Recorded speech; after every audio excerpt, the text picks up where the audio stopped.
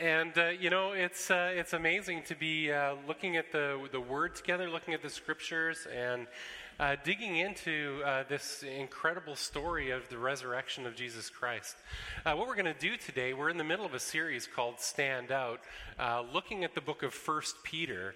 But what we're going to do is we're just going to look at Peter's part, or a piece of Peter's part in the resurrection story, and look at where he fits into it. So it's not really a part of the series, but it's background for the series, really. But before we dig into that, I want to just a brief second to just look at a couple of apologetics things. When the resurrection comes around as a subject for discussion, it's always worth just sort of talking about why we believe this crazy story. Why do we believe this crazy story that a man who lived 2,000 years ago on the other side of the world rose from the dead and changed the world in doing so? What do we believe about that? And so there's a whole pile of reasons why we believe that, of course, but I've just listed 5 of them here. The first one is we believe in the resurrection because of the empty tomb. It was really, really clear around then, and we see it in historical record from a number of different perspectives, that a lot of people didn't want to believe that Jesus had risen from the dead. No, a lot of people didn't want Christianity to start. They didn't want this radical group of people to have place in Jewish society, and the Romans didn't really want it either. And what they could have done is they could have made it look like it didn't happen. But the tomb was still empty. The tomb was still empty. They never found the body. If somebody produces the body, Christianity completely falls apart. But nobody found the body because he rose from the grave. And the second piece that makes that understandable is the quantity of the witnesses. There were so many people in and around the time who saw Jesus having risen, and they saw him out and about and around and interacting with people. And if you look at the books, the letters of Paul, he's always saying, hey, go and talk to so-and-so. He was there. Go and talk to this person who saw Jesus. And so there was really a body of people who scattered all throughout the Roman world within the first generation of the resurrection of Jesus Christ, who saw him alive and walking and talking afterwards. And the writers in the New Testament were saying, hey, just go verify this with this person. His grandpa saw it. So-and-so's dad knew Jesus. And so there was there's this body of live witnesses that was around at the time. There's an incredible book called Jesus and the Eyewitnesses that just tracks all of this and where these people were all over the Roman world. Incredible scholarly work, incredible evidence.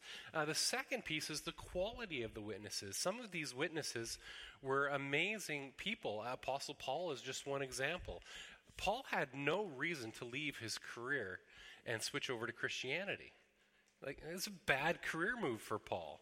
A terrible career move for him. He was absolutely at the top of his game in somebody who was persecuting Christianity, and he had a radical experience with Jesus, and his life was utterly transformed. That there are witnesses from around the time, and we have their stories of lives who were absolutely changed radical direction in short order. An incredible piece of evidence. The fifth thing is the tenacity of the disciples. I mean, the disciples weren't receiving an upgrade in life either. These disciples who believed this were hung upside down on crosses and beaten and shipwrecked and killed and flogged and everything else. They had every terrible thing happen to them. Crucified upside down. It's just miserable stories.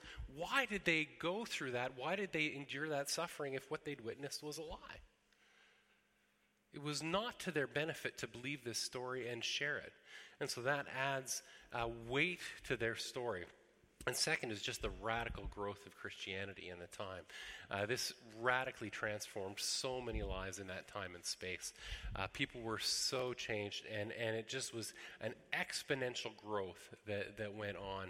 And what's really unique about the growth of Christianity compared to the growth of other world religions is it happened cross-culturally.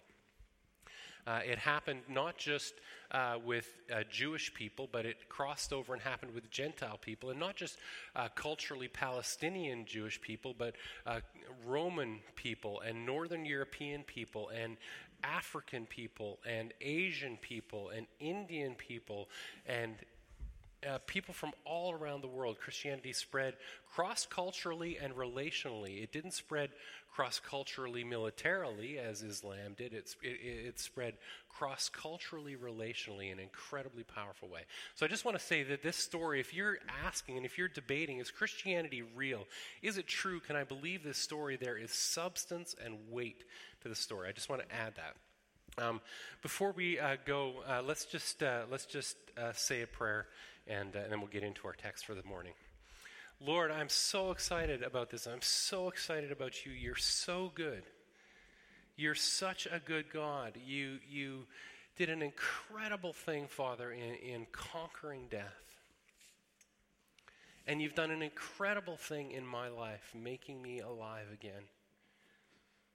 You've breathed in me, and I am so thankful, Father. And we are so thankful as a church that you breathe in us, that you live in us, that we have friendship with you and interaction with you, that your word is not just historical, but it's living and present to us, that you transform us and you raise us up through it. It's so amazing, God. We're so, so thankful. We're so, so thankful, God. We love you. As we engage in this story, Father, transform our hearts, grow us, renew us, restore us. We love you, Lord. We love you. We love you.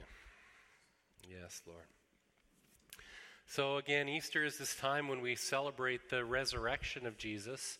We celebrate the God who came to earth and was born on earth and lived on earth and was living a perfect life and did miracles and touched people's hearts and did incredible things. He was ultimately seen as a threat to the religious establishment and the political establishment and ultimately killed for who he was and rose from the grave. And in that, we, of course, receive hope. As Christians, we receive hope of resurrection. And so when we think of Resurrection Sunday, we think, of course, of a hope that's a long-term hope for ourselves. We think of a hope that is something that goes out beyond our present, a hope that when we die, we will be raised again to life. We believe in a resurrected body, that these bodies that we have that will die and go into the ground will ultimately be reassembled and put back together to live forever with God on his new earth, reigning with him. I'm telling you, I'm looking forward to the upgrade. That's for sure. I am seriously looking forward to the upgrade. That is going to be a really good thing. I'm going to be able to run really fast. I'm going to be able to run really fast. It's going to be fantastic. It's going to be a huge jump. It's like going from BlackBerry to Apple. It's dirty. It's a huge upgrade. It's a big deal. But it's good. But not only is resurrection about a future upgrade and a future restoration, it's about present restoration. It's about restoration that happens in our lives now. It's about restoration that's happening now. We need to be restored in so many ways. There are all kinds of reasons and all kinds of seasons in our lives where we need restoration and transformation. Sometimes it's just when we've become tired in life. Sometimes it's just when we become weary of busyness and weary of doing the things that we do all of the time. Sometimes it's when we've become disappointed with life, when we've had vision for what we're to be and who we're to be, that vision is unfulfilled, or a relationship is unfulfilled, or something doesn't happen that we want to happen, and we need our hope restored in those moments. Sometimes we just suffer defeat as people. Though things just don't go our way, we deal with sickness and stress and all of these things, and we need to be restored when we suffer defeat. Sometimes it's when we sin. Sometimes it's when we knowingly do something that we're not called to do, or that we know we're not to do. We knowingly displease God and hurt other human beings. And when we do that, we need to be restored. Sometimes we've experienced grief and pain. We've lost someone we love. We've drifted off course and drifted away from a ministry calling that we might have. We've gotten caught up in our careers and the stuff of life. Whatever it is, we get distracted and we lose track of God and who He is in our lives, and sometimes we just experience failure. We just fail to do a good job and do well. We experience failure in our marriages. We experience failure in our careers. Life just happens. We all need to be restored. Every single one of us, unless there's somebody here who is absolutely satisfied and delighted with every aspect of your life perfectly, there's maybe room for God to work in you as there is for God to work in me. Just a little, just a tweak, just a tweak. I know I could use more than a tweak. And if you're like me, you could use more than a tweak. So we need to be restored. So how does it work? Well, how did it work for Peter? Peter's this great writer that we've looked at in 1 Peter, and how did he get to the point of being the leader that he was at that time in space? How did he get there? He didn't always have an easy ride. In and around the time of the resurrection of Jesus, he had a really rocky ride. And I just want to dig into his story a little bit. Let's read this text together. This is from the book of John, chapter 21, verses 1 through 19. It's a little bit longer than we might normally do, but it's a great story. So just follow along on the screen there. If you've got an app you're looking at, you could do that as well. But let's just read this story together. Afterward, Jesus appeared again to his disciples by the Sea of Galilee. It happened this way. Simon Peter, Thomas, also known as Didymus, Nathanael from Cana in Galilee, the sons of Zebedee, and 2 other disciples were together. I'm going out to fish, Simon Peter told them. And they said, we'll go with you. So they went out and got into a boat. But that night they caught nothing. Early in the morning, Jesus stood on the shore, but the disciples did not realize that it was Jesus. He called out to them, friends, haven't you any fish? No, they answered. He said, throw your net on the right side of the boat, and you will find some. When they did, they were unable to haul in the net because of the large number of fish. Then the disciple whom Jesus loved said to Peter, it is the Lord. As soon as Simon Peter heard him say it is the Lord, he wrapped his outer garment around him, for he had taken it off, and jumped into the water. The other disciples followed in the boat, towing the net full of fish, for they were not far from shore, about 100 yards. When they landed, they saw a fire of burning coals there with fish on it and some bread. Jesus said to them, bring some of the fish you have just caught. So Simon Peter climbed back into the boat and dragged the net ashore. It was full of large fish, 153. But even with so many, the net was not torn. Jesus said to them, come and have breakfast. None of the disciples dared ask him, who are you? They knew it was the Lord. Jesus came, took the bread, and gave it to them, and did the same with the fish. This was now the 3rd time Jesus appeared to the disciples after he was raised from the dead. When they had finished eating, Jesus said to Simon Peter, Simon, son of John, do you love me more than these? Yes, Lord, he said. You know that I love you. Jesus said, feed my lambs. Again, Jesus said, Simon, son of John, do you love me? He answered, yes, Lord, you know that I love you. Jesus said, take care of my sheep. The 3rd time he said to him, Simon, son of John, do you love me? And Peter was hurt because Jesus asked him the 3rd time, do you love me? He said, Lord, you know all things. You know I love you. Jesus said, feed my sheep. Very truly I tell you, when you were younger, you dressed yourself and went where you wanted, but when you are old, you will stretch out your hands, and someone else will dress you and lead you where you do not want to go.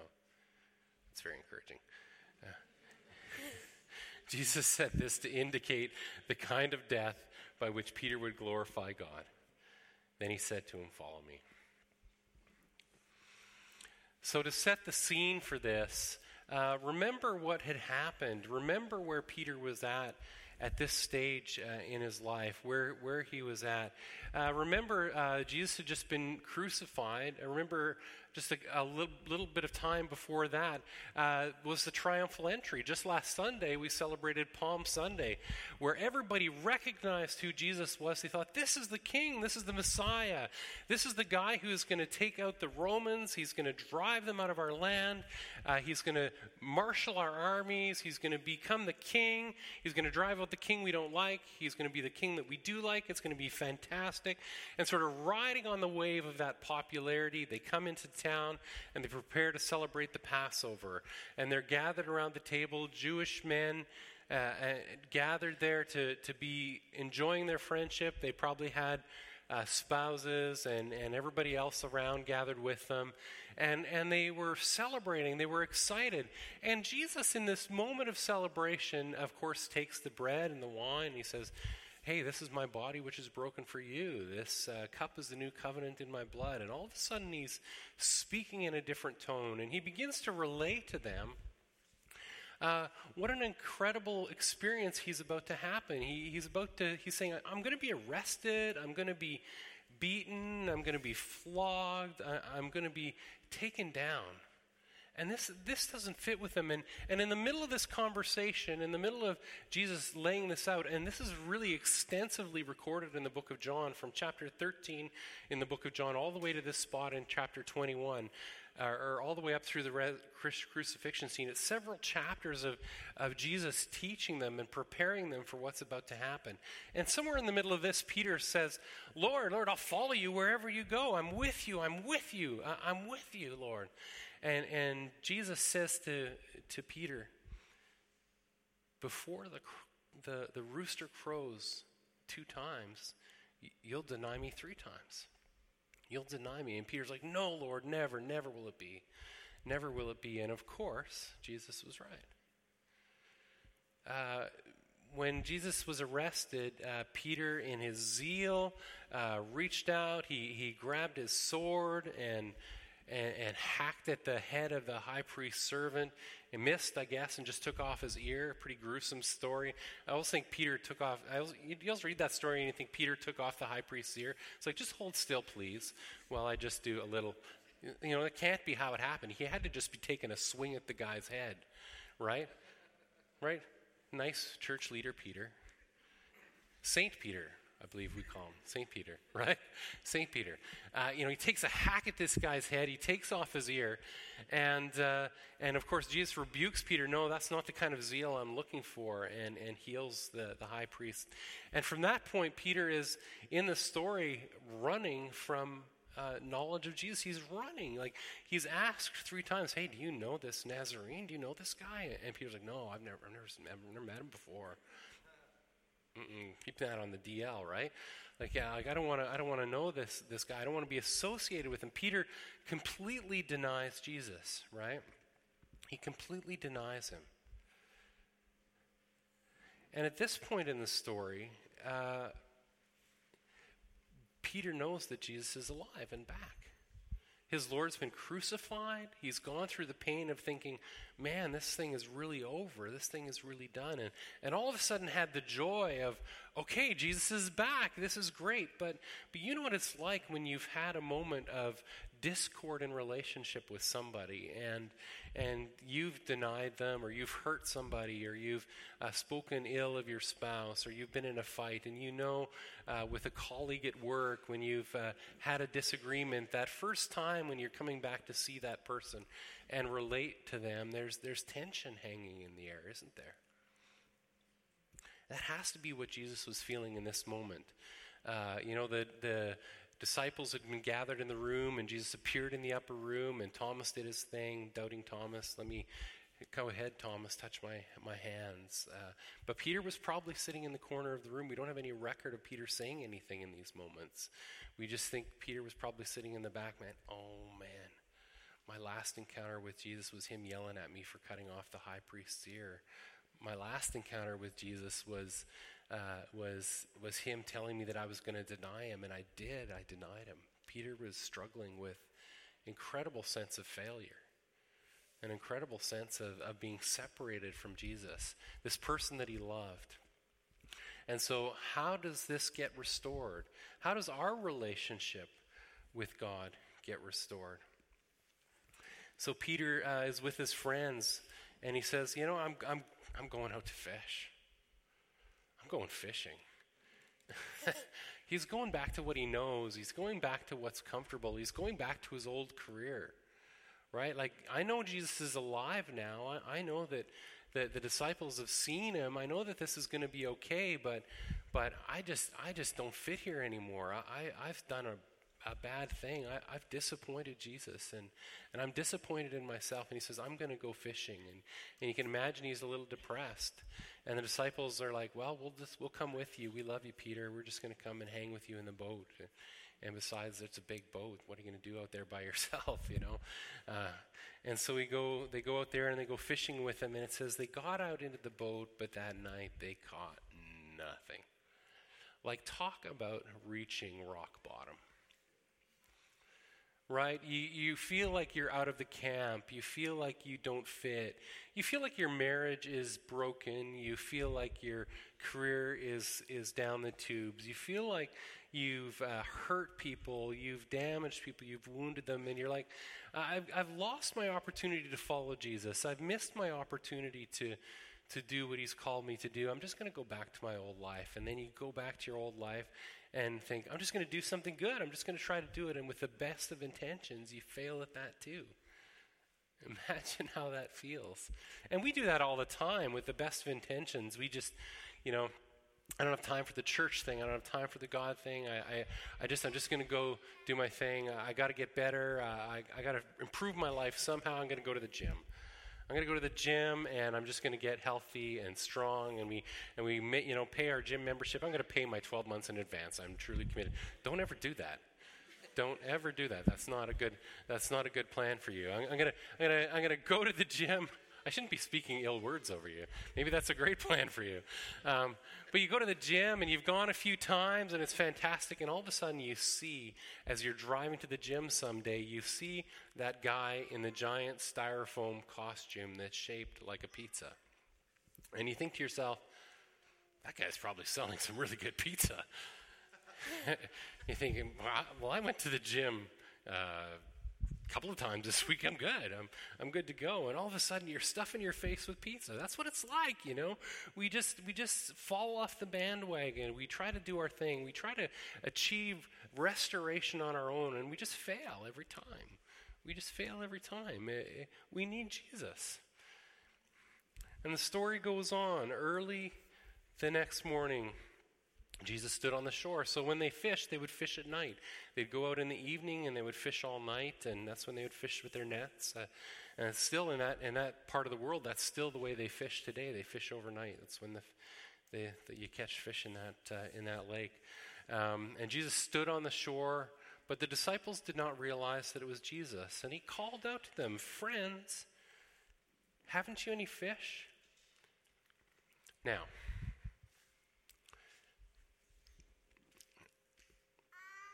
when I'm fishing, have you ever been fishing? Have you ever gotten the drive-by from somebody who, when fishermen pass each other on the water in another boat, "Hey, a fish biting, did you catch anything?" You ever been asked that question? I've been asked that question. I have lied. It's just confession time. I have lied. Yeah, fish are biting. I got a couple in the boat. There was this really big one. He was on, but problem, bad tackle. Don't buy Zebco. Whatever it is. Whatever it is, you make an excuse. Whatever it is, you don't want to admit that. But if you want restoration in your life, the very first place you have to start is with admitting that there's a problem, isn't there? Isn't it? Michael Jordan, and I had a video to show, but we were having problems with audio, and I took it out of the presentation really quickly before we started. But, Michael Jordan, I don't know if you've seen that old Nike ad, but a great Nike ad with Michael Jordan, and he's like, 26 times I was given the shot to win the championship game, and I missed. 6,000 times, or whatever, I missed a shot. Because they record stats like crazy in basketball, right? I missed 6,000 shots. He just listed all of his worst possible stats. And I wish I could remember them all. I wish I had that video to show you. And then he just says this. He says, and that's why I succeed. You know, the beginning of success, the beginning of turning your life around, the beginning of receiving restoration in your life is dealing with your failure. And admitting your failure and admitting your fault and admitting that you need it. So no, they answered. We're not going to lie like Pastor Aaron. We didn't catch any fish. We didn't catch any fish at all, he said. Throw your net on the right side of the boat and you'll find some. And when they did, they were unable to haul the net in because of the large number of fish. We'll talk about that more in a second.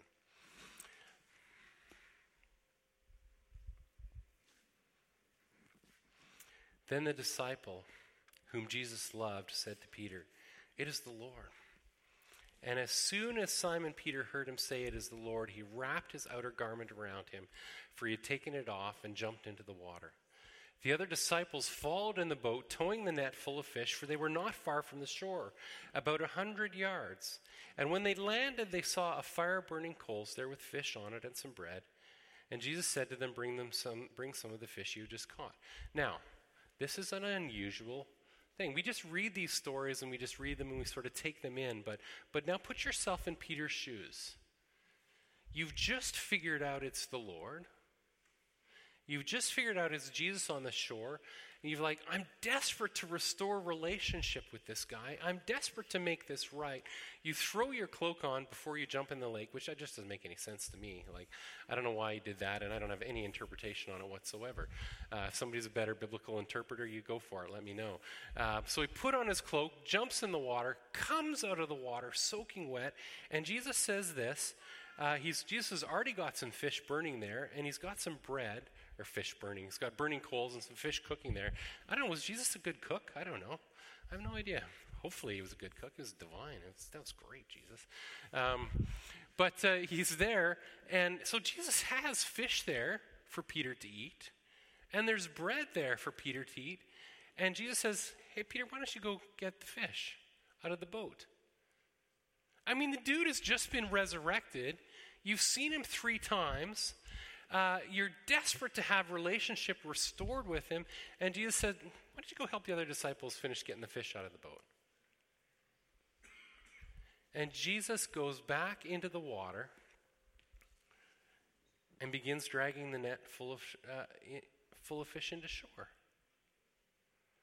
What was that like for Jesus? What was that like? So Simon Peter climbed back into the boat and dragged the net ashore. It was full of large fish, 153. Do you know the spiritual significance of that number, 153? 1 plus 5 plus 3 equals 9, which is God's perfect number. No, wait, take off 2, and that's God. There were 153 fish. That's it. There's no significance to that number. Except that somebody counted those fish. And I think it was Peter. We don't know that. We can't see it in the text. But imagine Peter being sort of sent back to haul in the fish, sort of desperate to restore relationship with Jesus, desperate to get some time with him, leave the other disciples behind to get to Jesus. That's sort of the same spirit in which Peter had been operating before when he was arguing around the table of the Last Supper, saying, who gets to sit at your right or your left? I'm greater than you. And Jesus rebukes them and says, the greatest of all will be the servant, right? This kind of an incredible encounter there. But Peter's rushing past the other disciples, get sent back to the boat. He's sitting there, he's counting the fish. I imagine that being a pretty dark moment for Peter. It'd be a dark moment for me sitting in a pile of 153 fish while the rest of the disciples are chatting it up with Jesus on the shore and then making enough. But Jesus is making a point. He's saying there's something about the restoration of relationship that has to come with humility. It comes with humility, with bringing others along. Remember, in a few moments, we're going to see Jesus restore Peter and call him to feed my sheep. Well, that's the other disciples, isn't it? Instead of trampling over them to get to Jesus, he's restoring Peter ultimately to a place where Peter is going to be the servant of those same disciples. So Jesus is just working this in him. Jesus has got a long-term game that he's working on with Peter. And so there he is out there in the boat, counting the fish, while the disciples are having a fish fry with Jesus. It just doesn't sound fun at all. Now, what was Jesus doing in all of that? Well, this story of the huge catch of fish after a night of catching nothing, it's not the first time it appears in the Gospels. This story also appears in Luke chapter 5. This is the moment at which Peter first realized who Jesus was. This is Luke chapter 5, starting in verse 1. Master, we've worked hard all night and haven't caught anything. Because you say so, I will let down the nets. Jesus had told them to cast the nets out. And when they'd done so, they caught such a large number of fish that their nets began to break. So they signaled their partners in the other boat to come and help them, and they came and filled their boat so full that they began to sink. And when Simon Peter, he saw this, he fell at Jesus' feet and said, "Go away from me, Lord, I'm a sinful man." This is the first time Peter calls Jesus Lord. This is the first time Peter recognizes who Jesus is. He recognizes that Jesus is God. He recognizes that Jesus is holy. He recognizes the majesty of Jesus. You're so great, Jesus. I can't even be in relationship with you. I don't fit in this thing. You're awesome. You are the Lord. And what Jesus is saying and doing with Peter here is he's bringing him back to the beginning. Peter, how did you get from being this guy who was just full of an understanding of my lordship to being a guy who would, fight with the other apostles about who's the greatest, who would be a guy who would deny me 3 times, who would still, even now, push the other disciples out of the boat, jump in the water, and forget about all the fish and just come. Where did you get to be this guy, Peter? How did you get to be this guy? How did this happen to you? How did this happen that you came to believe that my movement was a movement that would be defended by trying to lop off the servant of the high priest's head? How did you become this guy, Peter? And Peter realizes in that moment sort of how far he's fallen. He realizes how he'd gotten to this point. And this is the other thing that Jesus has to do with us as he restores us, is he often takes us back. He takes us back to, maybe for you it's a moment that you had up at summer camp where you knew that Jesus loved you as a teen. You knew that Jesus loved you. But now he has such a small place in your life. Maybe you heard at one time God call you to serve him. And you've just let that be overtaken by career and by activities and by success and by whatever it is. Maybe you know deep down in your heart that Jesus loves you and is calling you to receive him into your life.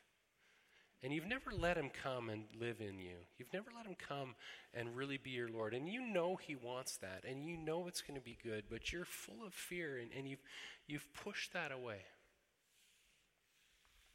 Maybe that's where you are. Maybe your marriage is on the brink of destruction, and you're full of pain, and you don't know how to relate to your spouse. You don't know how you guys are gonna work it out. You don't know how you fit together anymore. And you know you should cry out to Jesus because you know that Jesus does miracles, but you hardly have the strength. Maybe that's where you are this morning. And in the middle of that moment of pain, that moment of sitting there in the boat, just doing the stuff, just counting the fish, just doing your life, God brings you back to those moments when you knew that it could be awesome and that it could be great. And you have to reckon as a person with the decisions that you've made that have led you away from Christ, or the decisions that you've held on to keep Jesus Christ at bay in your life. And you have to reckon with those in those moments. And when you do, that's when the encounter with Jesus comes. That's when the encounter with the love of God comes. Jesus restores Peter in this way. It says, when they'd finished eating, Jesus said to Simon, "Simon Peter, son of John, do you love me more than these?" And I always debate in my head whether he's talking about the other disciples or the fish. I'm sure he's talking about the disciples. "Do you love me more than these?" "Yes, Lord," he said, you know that I love you. Feed my lambs." Again, Jesus said, "Simon, son of John, do you love me?" He answered, "Yes, Lord, you know that I love you." And Jesus said, "Take care of my sheep." Have you seen Good Will Hunting? That's a sign of how old I am. Is what that is. In this movie, this incredible actor, the now late Robin Williams, is a experienced counselor, and he's meeting with this genius person, but very broken person, played by Matt Damon. And Matt Damon had suffered horrible abuse in his life,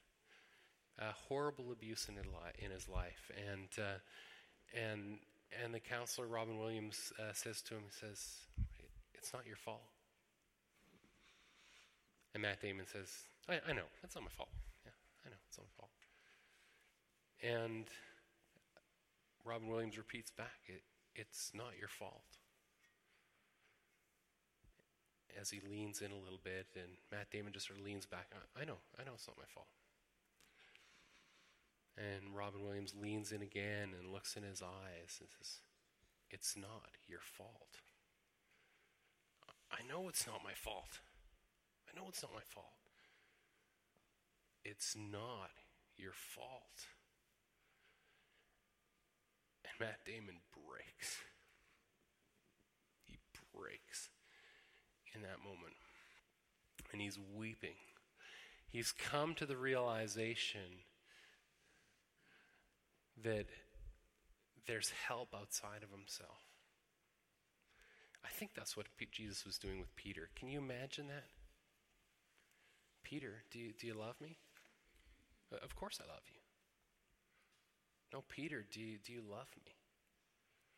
"Well, feed my sheep." "Peter, do you love me?" And Peter's hurt. "You know I love you. Lord, you know all these things. You know I love you." And Jesus says, "Feed my sheep." And I just imagine in that moment Peter just breaking. I imagine him just weeping. Because the restoration of Jesus for Peter, if I was writing the script for this, I would write Jesus just saying something like, do you love me, Peter?" "Yeah, I love you. I love you too." Wouldn't that be just, "I just love you so much. Let's just have a hug." I don't know, I'd write it terribly.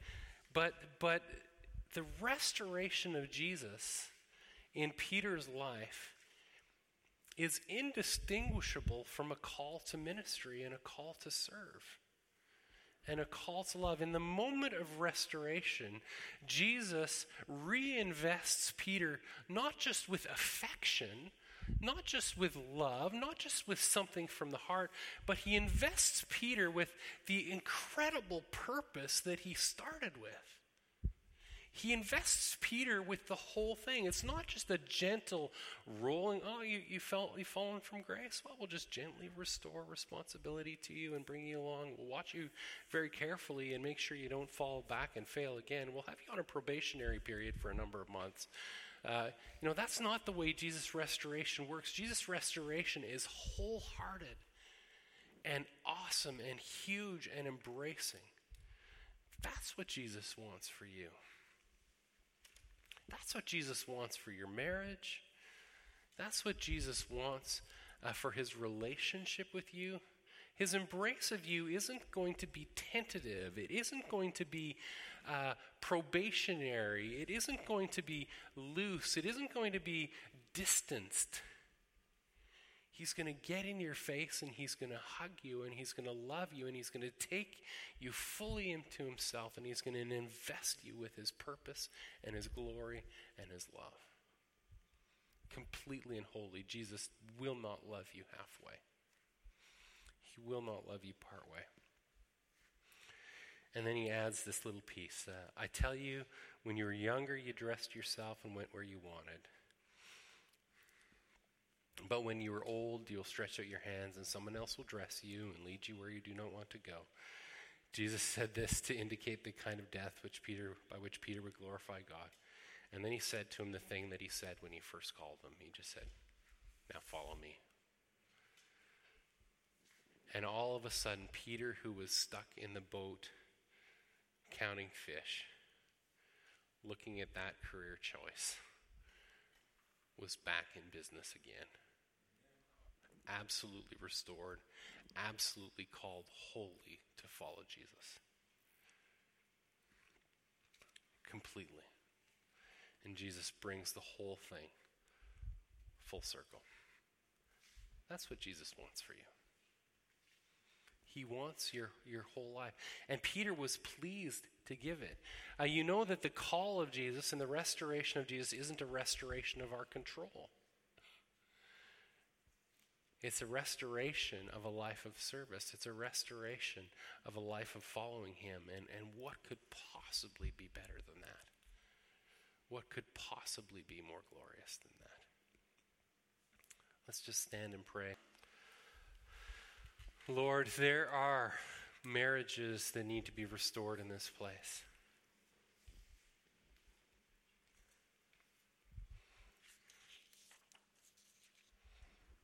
You, oh God, can do what no one else can do.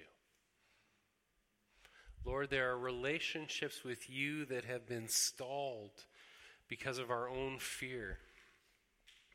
You can restore what no one else can restore. Lord, we have gone away from you when you have called us.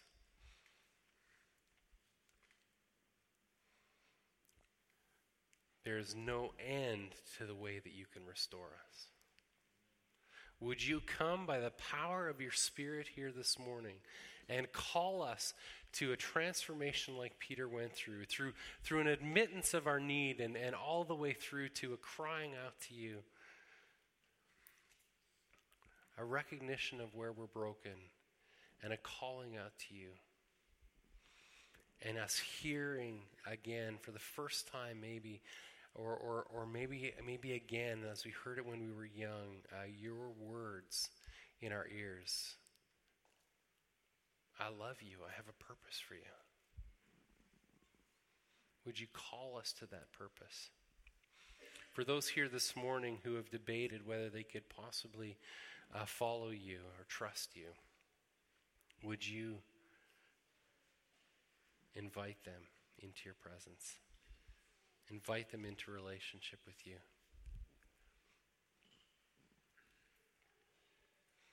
Just before the kids come in, I'm just going to pray a simple prayer of us inviting Jesus into our hearts. And maybe there's some here who have never prayed a prayer like this, but you know that you need your life and your relationship with Jesus restored.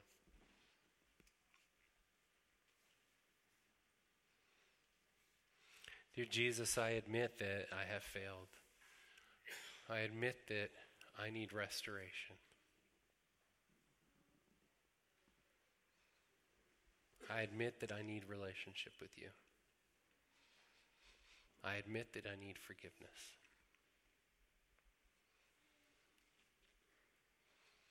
Thank you for the cross. Thank you for forgiveness, Lord Jesus. By the power that I see in your resurrection, would you come and resurrect me? Would you restore me?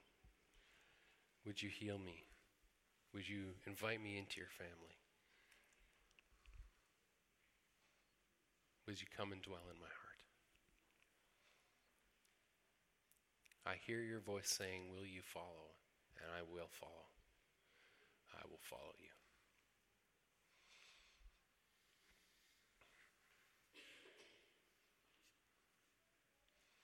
If you're here this morning and an area of your life is in need of restoration, a lot of that work happens in relationship. A lot of that work happens in friendship with others. I urge you to talk to somebody, maybe someone that you've come with this morning, or a Christian friend that you might have, and begin that process relationally, confessing what you've gone through, and just asking for help, and asking for prayer, and asking for support, and this congregation and others will rise up to support you, and good things will happen.